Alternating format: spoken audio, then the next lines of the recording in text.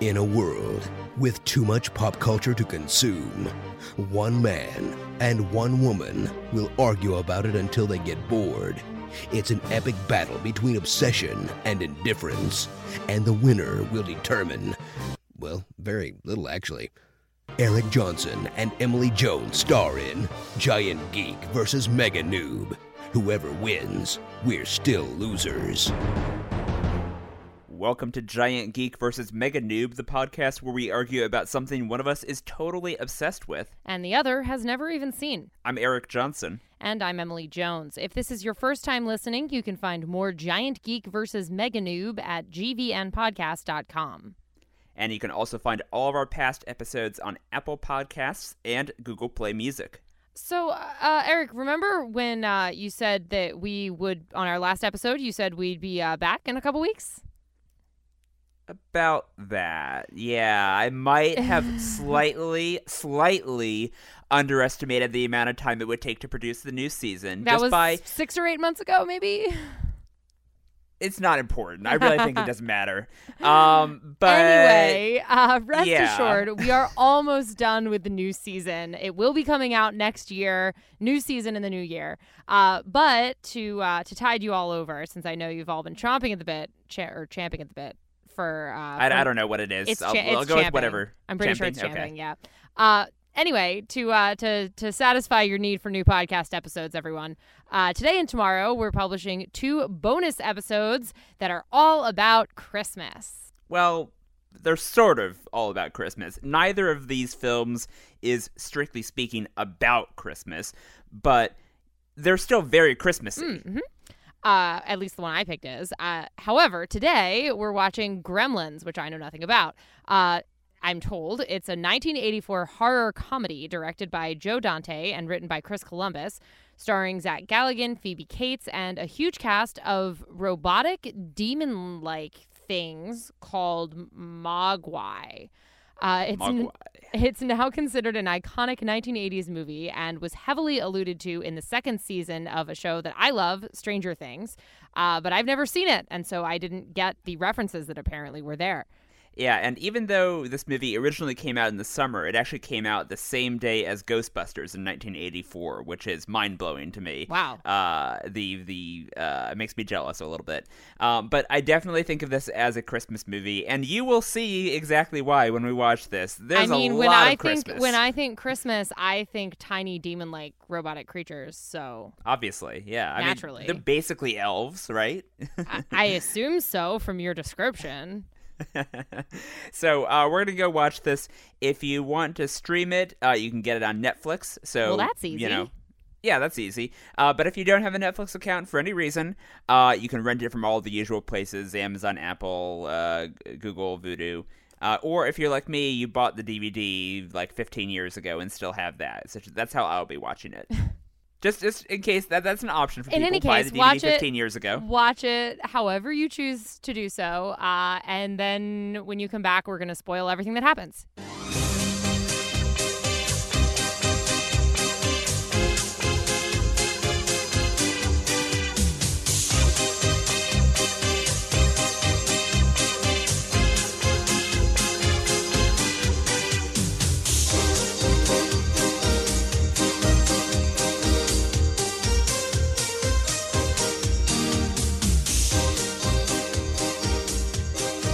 We're back. We just watched Gremlins, which, okay, I get it. Yes, this movie definitely happens at Christmas. It does. Lots of Christmas things going on in this film. But anyway, before we get to my reactions besides, hey, Santa Claus, Eric, why do you love this movie so much? I think if I had to pick one reason, there are many reasons, obviously, but if I had to pick one, is that this movie was very obviously made by a geek. This movie is packed to the gills with references to stuff like that Stranger Joe Dante Things. and yeah, exactly, and Chris Columbus, stuff that they love. They were actually making this in the 80s, but it's as someone who delights in a lot of the same stuff that they reference in this movie. I love seeing a contemporaneous like homage. Like there's and this movie, of course, was also executive produced by Steven Spielberg, so there's kind of a meta level to it as well, where the creators are constantly referencing what at the time were still very recent Steven Spielberg hits. Yeah, like the E.T. doll in the. Yeah, exactly. Well, and I have to say, not to jump in on your portion of the discussion here, but not even just recent Steven Spielberg hits, but like there was a hardcore Flashdance reference in this when the Gremlins were like going crazy, and it's like, okay, that's a pop culture thing that's like less than a year old at the point that this movie came out. Like, well, and it's also not just E.T. for that matter. I mean, there's also a Close Encounters reference, which is very subtle. They're going by the movie theater, and on the marquee, the two things at the start of the movie when Billy is walking past the movie theater, the two movies being shown are Watch the Skies and A Boy's Life, which were the working titles of Close Encounters of the Third Kind and E.T. So, like, these are, like, deep cuts. There's a Raiders of the Lost Ark reference, like, in the opening shot in Kingston Falls. So even just, like, how referential Stranger Things is a Gremlins reference, is what you're saying. Pretty much. Yeah, and the thing I mentioned in the intro that I had you say in the intro about the second season of Stranger Things, the whole subplot, without spoiling anything for people who haven't seen that, the whole subplot with D'Artagnan, I took very much as a Gremlins reference. I mean, okay, that's actually a Gremlins reference that I got. in the second season of Stranger Things, because like, I mean, I am a human in the world, so like I know what Gremlins is and I know what happens, and having been an obsessive How I Met Your Mother watcher, I even know what the 3 rules you have to follow are, since those are also Barney's rules with women that he sleeps with, because he's a gross trash person. I'd forgotten about that. Yeah. The rules for girls are the same as the rules for gremlins. Gremlins. Rule number 1, never get them wet. In other words, don't let her take a shower at your place. Number 2, keep them away from sunlight, i.e. don't ever see them during the day. And rule number 3, never feed them after midnight, meaning she doesn't sleep over and you don't have breakfast with her. Ever. This movie, in addition to being a very fun story in its own right, I love the fact that it's completely shameless about, just being a fun meta referential work. And it's also obviously making fun of older sci-fi as well. There's very overt references to like the Blob and the Invasion of the Body Snatchers. Oh, by overt references, you mean like literally playing on a television? Yes, I would call that overt. Yes, I would call that overt too.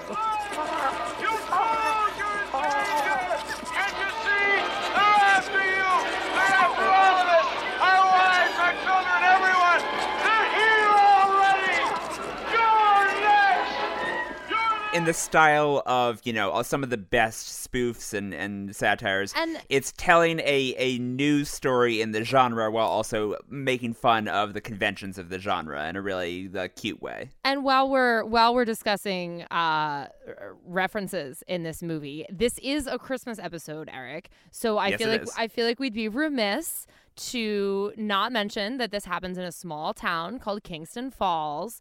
And in case you were not clear on the fact that is a Bedford Falls from It's a Wonderful Life reference, the mother is watching It's a Wonderful Life when you first get to just the in house. case you missed that. Just in case we weren't clear.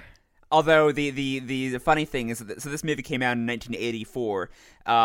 It's 1985, the first Back to the Future movie came out, and it's the same backlot small town as Back to the Future. So now people who watch this now, who are fans of Back to the Future, they don't see Bedford Falls. They'll just see like, oh, that's Hill Valley, or I think it's Hill Valley is the name of Marty McFly's town. Also, the mom is in Back to the Future. I know because I looked at her IMDb because she was very familiar to me. Yeah, she plays Lorraine's mom in Back to the Future as well. So. Anyway, back to this movie.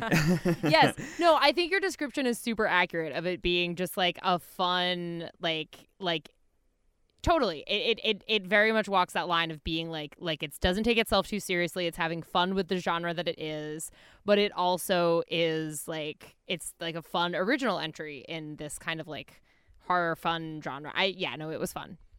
Yeah. I enjoyed it. So I don't know where to start exactly. If you had any place that you had in mind. Well, I'll just this call is a out very what might madcap be sort of movie. I'll call out what might be my favorite thing that happens in the movie, which is that when the mom realizes that the gremlins have hatched and are bad, there's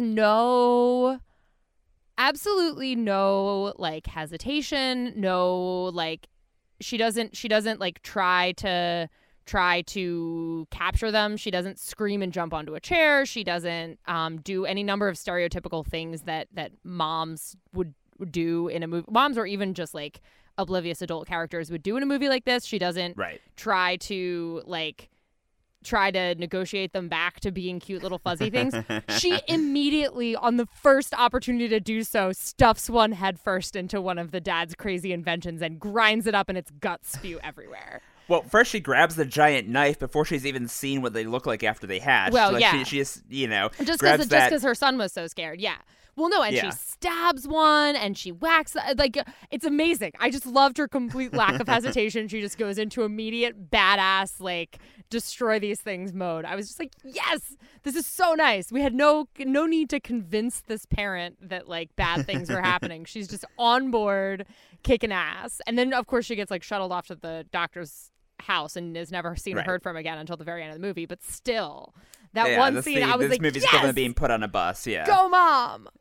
Oh, and then also kind of in a similar way, well, maybe not exactly the same, but the famous bar scene where Kate is trapped and is being forced to tend bar for all these drunken gremlins. And when she first did that, I wasn't clear. Like, was she being forced or was she just like trying to do her job? And she's like, okay, I guess it's not human clients tonight serving these gremlins. I've always the way I've always seen it is just that this is a small town. There was no one else in the bar. Mr. Futterman was busy watching Santa Claus on TV, and so she was doing her job and then just got stuck behind the bar. Right. But then the great thing there, the reason I bring it up there is that she, without being told, without knowing what gremlins are, she works out quickly the rules of, okay, bright light. So when she's lighting the cigarette, the gremlin recoils, and then she immediately goes for the Polaroid camera to make her escape. She doesn't need someone to, come in and explain to her, like, okay, you got to give them bright light, she doesn't need the exposition. Yes, I agree on that front as far as her getting on board goes. Although I will say,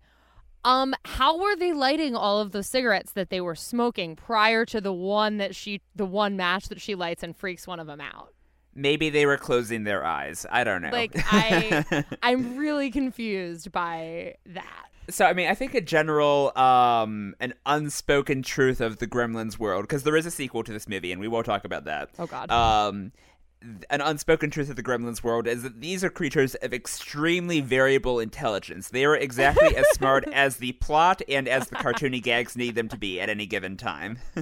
Yeah. Because, you see, Stripe and Gizmo have clear deductive, reasoning and some language, and then at the end of the movie, we see that Gizmo speaks apparently Mandarin or Cantonese or something. Like, he's actually able to have a conversation with the old Chinese man.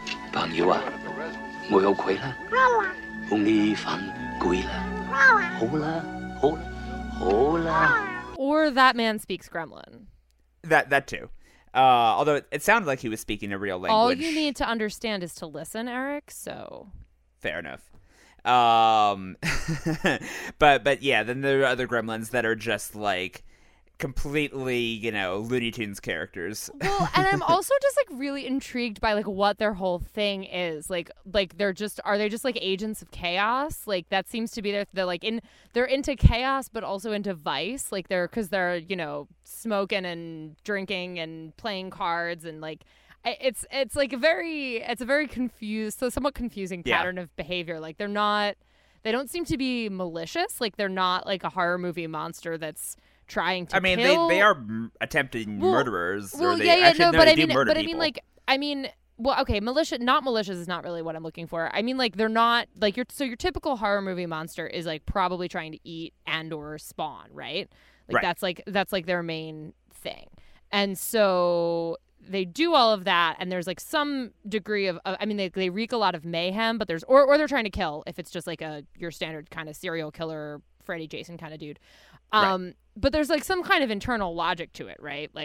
they are like on a killing spree, and they might do some other things that are related to their killing spree, or they do certain things like because they have to like plant an alien egg inside a person on a spaceship or like whatever. Right. They have a goal. Yeah, they have some form of goal, or they just are trying to like eat everything. Like, so they're going to like take the kids to the Upside Down so they can eat them, like whatever.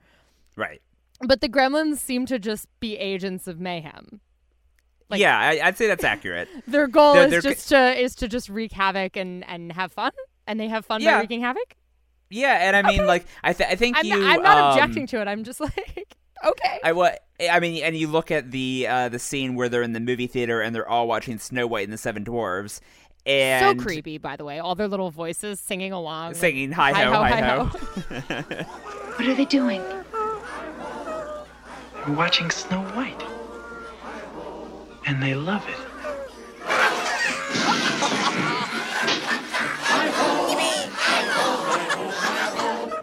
I think this movie, on a certain level, is kind of comparing them to kids, or comparing them maybe to movie-going public. You know, there's certainly an element of, like, you know, ankle-biting, you know, agents of chaos. Interesting segue that you bring up there, because I believe I haven't retained it very well because I hadn't seen the movie, but I believe that there is a Cracked video. It's probably an After Hours, but it might be something else, that like specifically posits that like Gremlins is about growing up. And I think it might be one of those ones where they turn around and say that like Gizmo is actually bad because he's refusing to grow up, but like because it has to do with the fact that like all of the behaviors that they exhibit are like typical of kind of like letting loose as you get older. I don't remember the argument because it's been a long time. I'll have to dig it up and you watch this video without having seen the movie, right. So but probably again, not all of it sunk in. exactly. And that's why I didn't retain it that well. But although again, I do know the basic concept that they start out as these cute little things, right? And then like you fuck up and they turn into these like monsters. But I think part of the argument of the video is that like the cute little things are very much like childlike, and that the specific way that the monsters go crazy. I mean, they do all kinds of bad stuff, but like they're also like smoking and drinking and like engaging in you know, adult form debauchery kind of. Yeah, exactly. Anyway, it's an argument I can't make because I didn't. And shooting also each other just, with like, guns. Somehow got guns. Like, okay. Adorable little gremlin-sized guns. Yeah. Yeah, and even like, why does the department store have an adorable gremlin-sized crossbow? Like most like I mean, like I'll buy that the department store has like hunting supplies, but like most hunting crossbows I've seen are the size of an adult, are like adult-sized crossbows.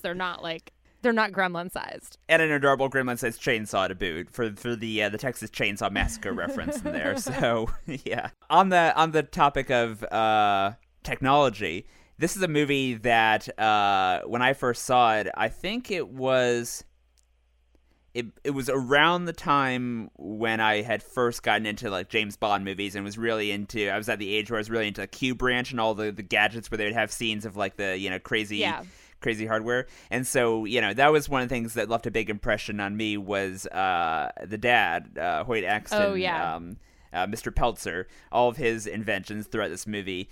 There's a lot of like really that's something that I appreciate the most rewatching this movie, is that this movie is pretty much like an anti-technology movie in a lot of ways. It's like very it's making fun of the idea that of these modern conveniences, right? Of all these appliances, all this crap that's filling up the house, and then of course you have the end, the mic drop line from the old Chinese man. You teach him to watch television. Ay-ya.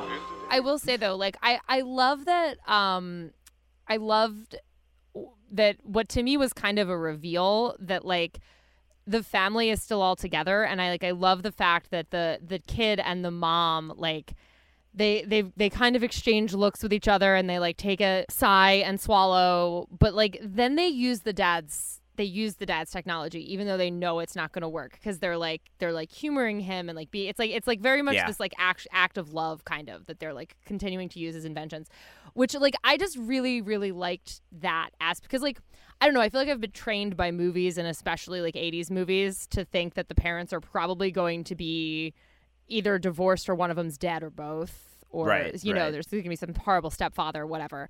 And especially when it started out with this guy and it seemed very like he was on his own. He was in this city and he's like this inventor, but none of his stuff works, which you can tell because you see the one invention that doesn't work.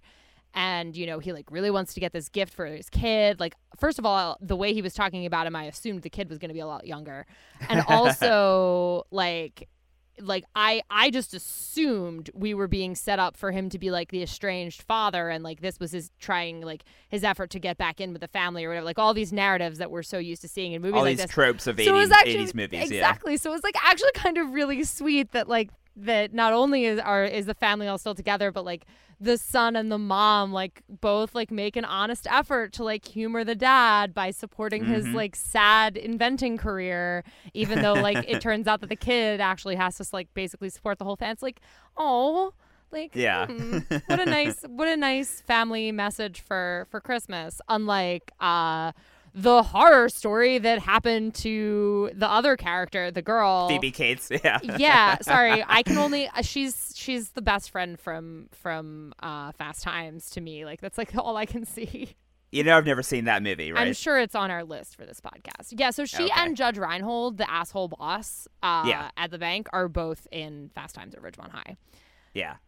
They're like fairly major characters in that. Also, you, I know, you mentioned James Bond, so I feel like I just need to throw out there that Judge Reinhold's Vodka like, martini. Can I get you a drink?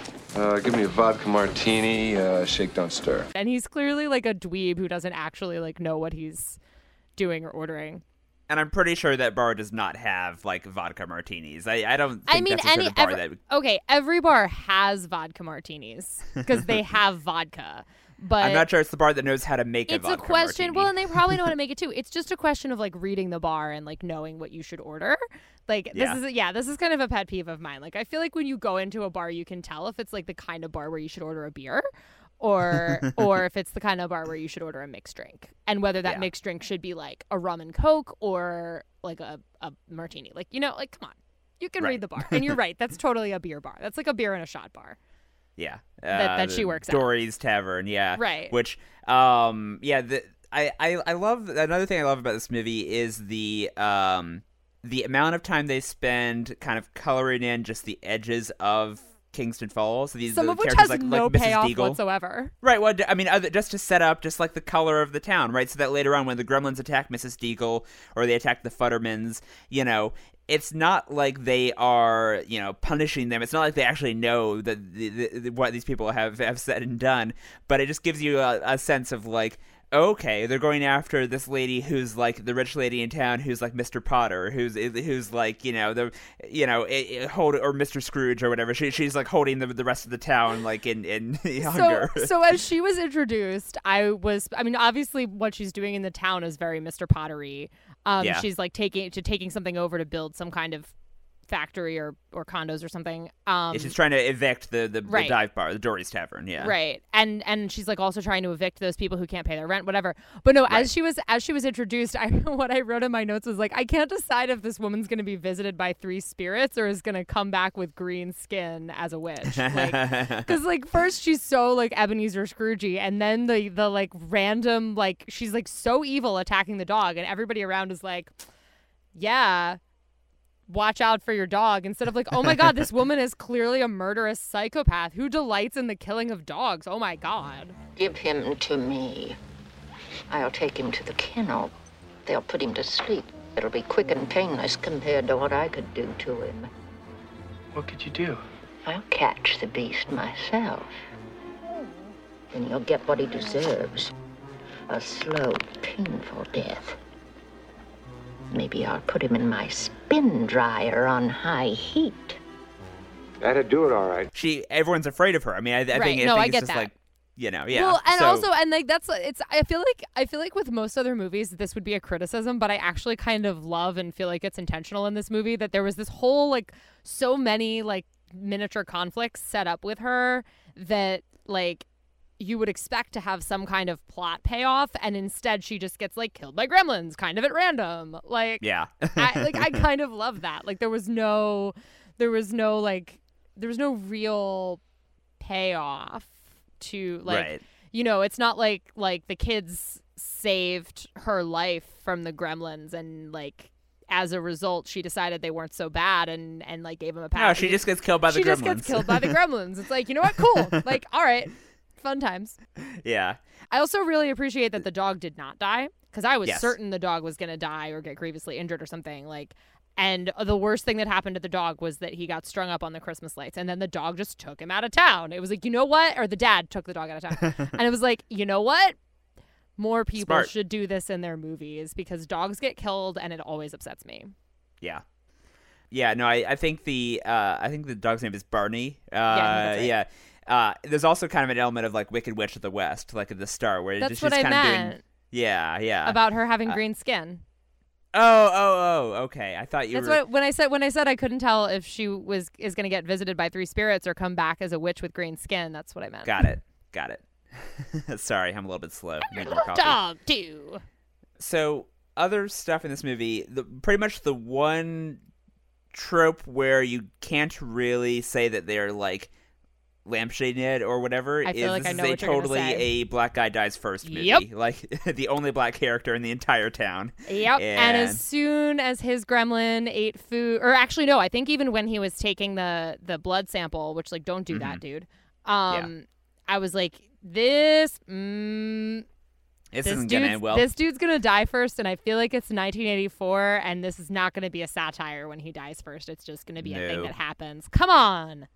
Yeah. Also, while we're doing bad stereotypical things, like I'm really not on board with the old implied to be Chinese, I assume, man in the shop smoking the pipe. It's like, oh god, the stereotypes. Yeah. I don't want it. I can't. No, please. Just like find some other origin story for your weird mystical animal. Like, don't make it. Come on, guys. So, I mean, if it's any consolation, the sequel is a very, very different movie. I won't give away too much, but if you did enjoy this one, Human Netflix here saying that you should. I would really like to hear your reactions to the sequel. Interesting. Okay. Because TV Netflix told me I should watch a series of unfortunate events. So I'm not sure if the sequel's on Netflix or not. I haven't checked. That would make sense. I also have the sequel on DVD, so I've never needed to check that. I don't have access to your DVD, Eric, so... I know, just saying. I was also surprised that Corey Feldman was in this, but like then vanished. Like, I mean, I wasn't surprised that Corey Feldman was in this because he or Corey Haim both are in like 83% of movies that were made during that decade, but like I was surprised that he was in it and then just disappeared. Like he was. Yeah, I mean, there's like the one scene where he's like shooting the gremlins with the slingshot, and then he cuts off the light. And then he's gone from the rest of the movie. He never comes back. Yeah, I was totally expecting like a you know, Stranger Things style kid team up situation. Like I would have assumed that he would have like teamed up with the other kids to go fight the gremlins or whatever. And Well, he's clearly a lot younger. I mean, he's still in school, whereas they're like out of school. So it's like not really. I'm just saying. I mean, the younger group of kids on Stranger Things are a lot younger than Nancy and Steve and Jonathan. Okay. I mean, not as much younger because they're like 11 right. and they're like juniors, seniors in high school. But like, what are these kids 2 or 3 years out of high school? Like, it's not that big of a difference. They seem a lot older just from the fact that maybe they have jobs. I don't know. If that feels like a very big difference. They don't seem like they've gone to college, and the drinking age at the time was 18. So. Oh, was it? Yeah, like when my parents were yeah. Huh. Okay. I don't know exactly when it changed relative to when this movie was made, but like yeah. And I think it's like state by state. Maybe I don't know. It wasn't federal yet. I have to fact check. I don't know. Okay, maybe not by 1984, but I don't think that they're necessarily like as old as they seem. I don't know. Maybe because I've seen them all be in a high school movie. I just assume that they're all high school kids. That's probably a good connection. Yeah, you say the Fast Times at Ridgemont High. Like I said, I can't see Phoebe Cates as anything other than or Judge Reinhold, both of them. So even though he said he was 23. When I say Judge Reinhold's name, all I think of is Arrested Development, where he plays a judge. Mock Trial with Jay Reinhold. Yes. Mock Trial with Jay Reinhold. Mock Trial with Jay Reinhold. Mock Trial with Jay Reinhold. Mock Trial. All rise for acting's highest honor. Judge Reinhold. Judge Reinhold is neither a real judge nor has he received acting's highest honor. Maybe if I had seen Fast Times, I would feel differently. But that's You're definitely going to see Fast Times at some point. Okay, good to know. So I realized here's just another note of mine, and I realize that this is a thing that you've told me I shouldn't do, which is try to look for internal logic in Gremlins, specifically the Gremlins themselves. But like it's so weird. So like it seems like Gizmo is like actively bent on not being turned into a gremlin, whereas the other ones, as soon as they're spawned, are like kind of nefarious and like actively work to acquire food after midnight and to turn themselves into gremlins. And I don't understand like why. Your guess is as good as mine. Because part of me was like, I wonder if maybe you didn't do this thing where you have one of the Mogwai in your bed, like playing with your stuff, watching TV with you, and the rest of them you all have like trapped in a box. Like maybe they wouldn't be quite as inclined to turn evil. Like I guess like Gizmo's been around humans for a while, so he's like into his little life. But like, yeah. Well, I mean, you also have the Mogwai that gets taken to the school. Like you could argue that the Mogwai was acting in self-defense to a degree because the science teacher was doing like really fucked up animal experimentation shit. Yeah, he was like taking blood from him and stuff. Yeah, exactly. That's like justified. And it's like, you know, like maybe the other ones kind of had a justification too because they got trapped in a box. Like, yeah, although it does seem like from when they first hatch from the eggs, they seem like nefarious. There's some, maybe it's just the scary music or the extreme close-ups of the gross robot, you know, animatronics, all the you know, saliva dripping off of them, but.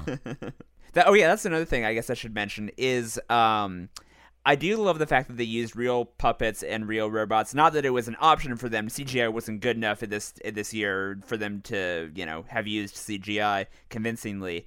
But if this movie were made today, they would absolutely have these be... Yeah, and...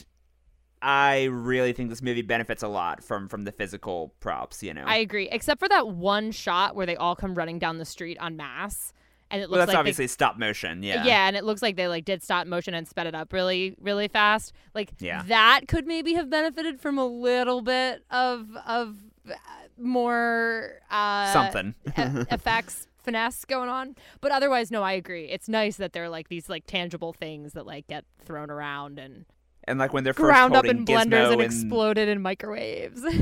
Yeah, when they're first holding Gizmo in the living room, when he first comes out of the box, the dog just like leans over and licks his ear, and Gizmo, the puppeteer, who I think he was voiced by Howie Mandel, actually, really? Gizmo like reacts to being lit. He goes like he like makes a little noise and like wiggles, you know, just stuff like that, you know. I will say. I have a slightly difficult time finding Gizmo and all of the pre-gremlinified Mogwai as cute as I think they probably were in 1984 because I'm seeing this movie after Furbies existed. Yeah.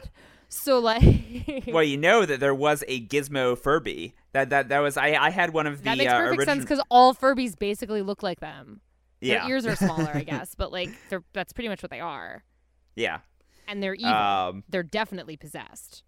There could totally be like a modern, you know, Twilight Zone episode with like a bunch of toys that are like Furbies or whatever, but that are, you know, all creepy dolls, all like evil, you know, possessed dolls. That's just Furbies. Yeah, that's just it. Like that's just what they are. I had a Furby when I was a kid because of course I did. I did not have a Furby, but everyone in my elementary school did until they were banned from the school. The one that I had at one point, it broke, and it would, until you took the batteries out, it would just keep its mouth open and just be going, ee, and it was the scariest thing. Yeah, Eric, it broke. It definitely wasn't possessed or inherently evil in any way. We took the batteries out. It was fine. Although then it was weird. We found the dog strung up on these Christmas lights. But other than that...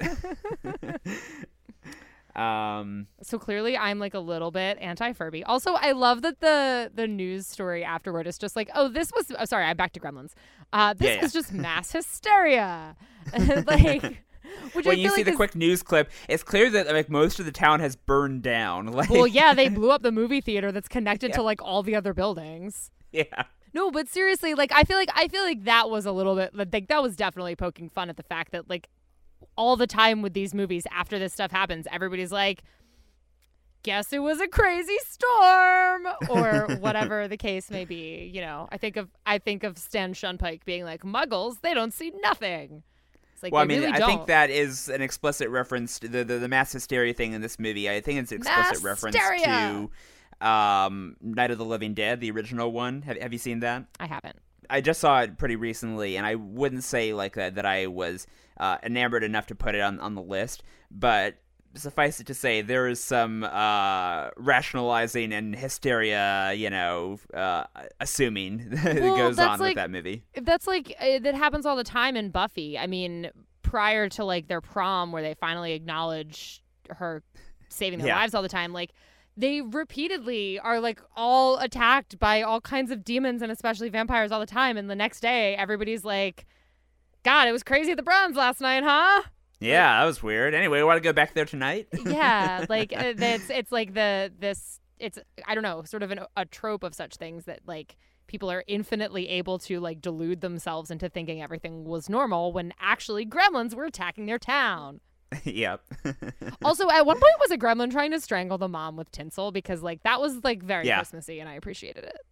Yeah, I guess we should probably grade on scale of 1 to 5. How Christmassy? How much does this movie succeed at being a Christmas movie? I would say it's in a 3 to 4 range. I mean, I think it's really solidly a Christmas movie. Honestly, like there's so much Christmassiness kind of in like first like. I mean, from the gremlins using the tinsel to strangle the mom to like everything is all Christmassy all the time. Like it's Christmas Eve and people are buying presents and there's lights everywhere and like that's like a part of the whole thing. But especially like the voiceover, the dad's voiceover at the end, like the opening, it was funny and like tonally kind of way off, but like the opening voiceover was very much like 70s 80s noir revival kind of a situation. Like both the scene and the way it was shot, the fact that it was in Chinatown, hello, the movie Chinatown, and like all of that kind of stuff, but also like the way that he did the voiceover was very much like I wouldn't say it was very much like an like authentic noir kind of voiceover, but it really reminded me of like later like this era kind of iterations of trying to ape that style.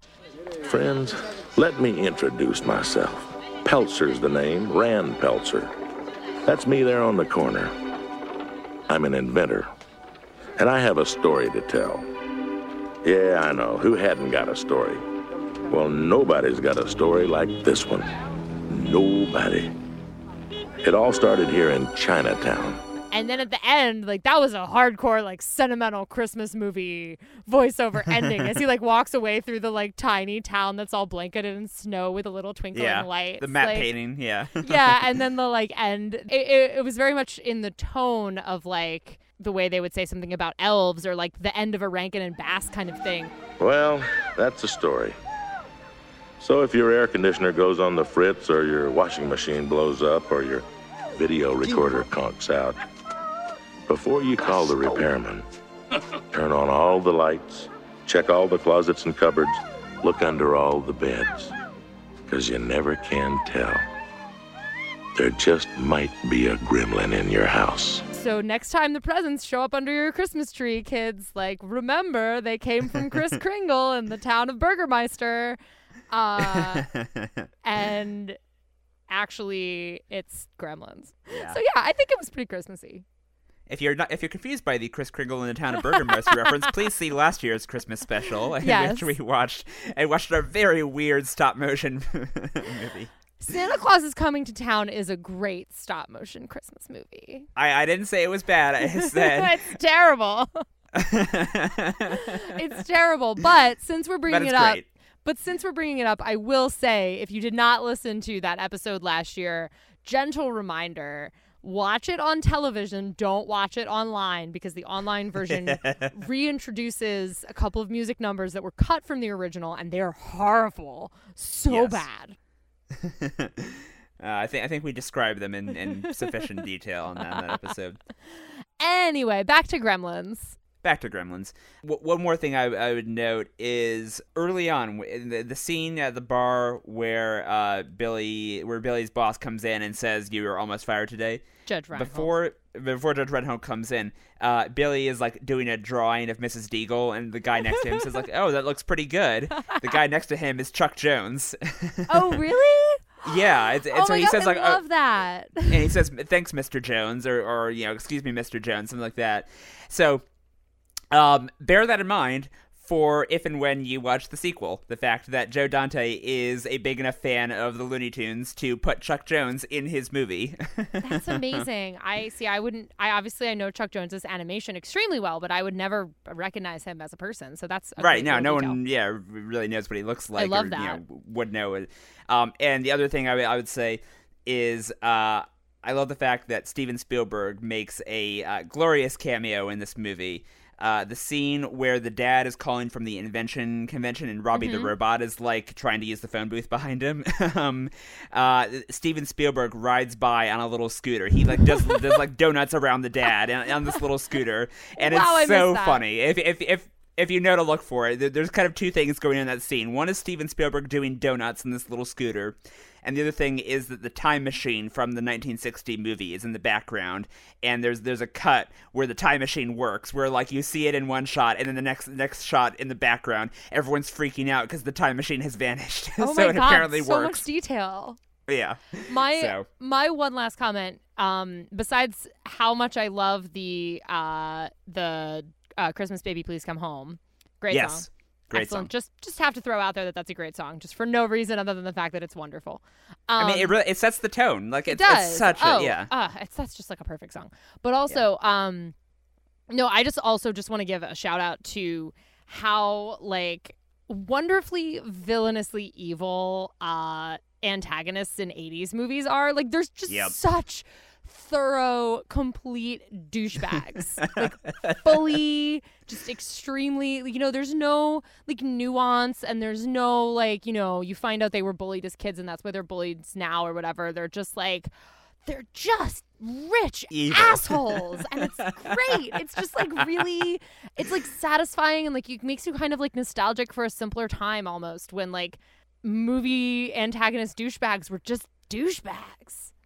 I once was lucky enough to see Gremlins in a theater, and the scene where Mrs. Deagle gets rocketed up her motorized chair and out the window, the theater burst into applause. Everyone was like, "Yeah, get her!" Oh my!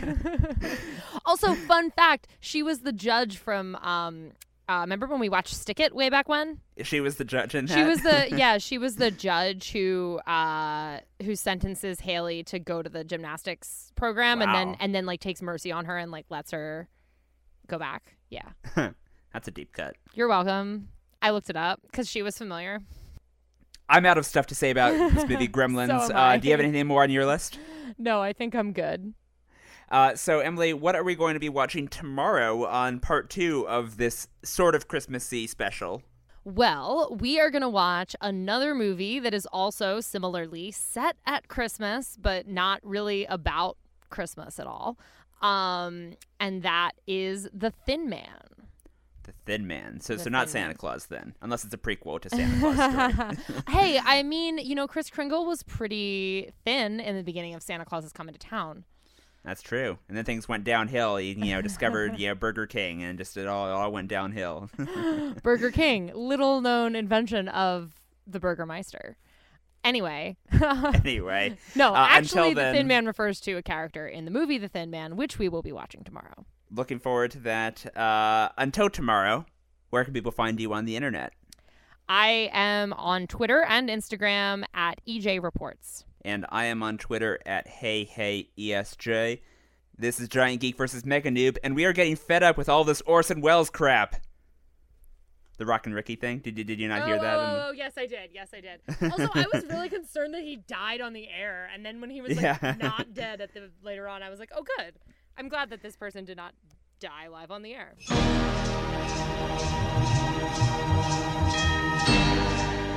This has been Giant Geek vs. Mega Noob. For more, visit gbnpodcast.com.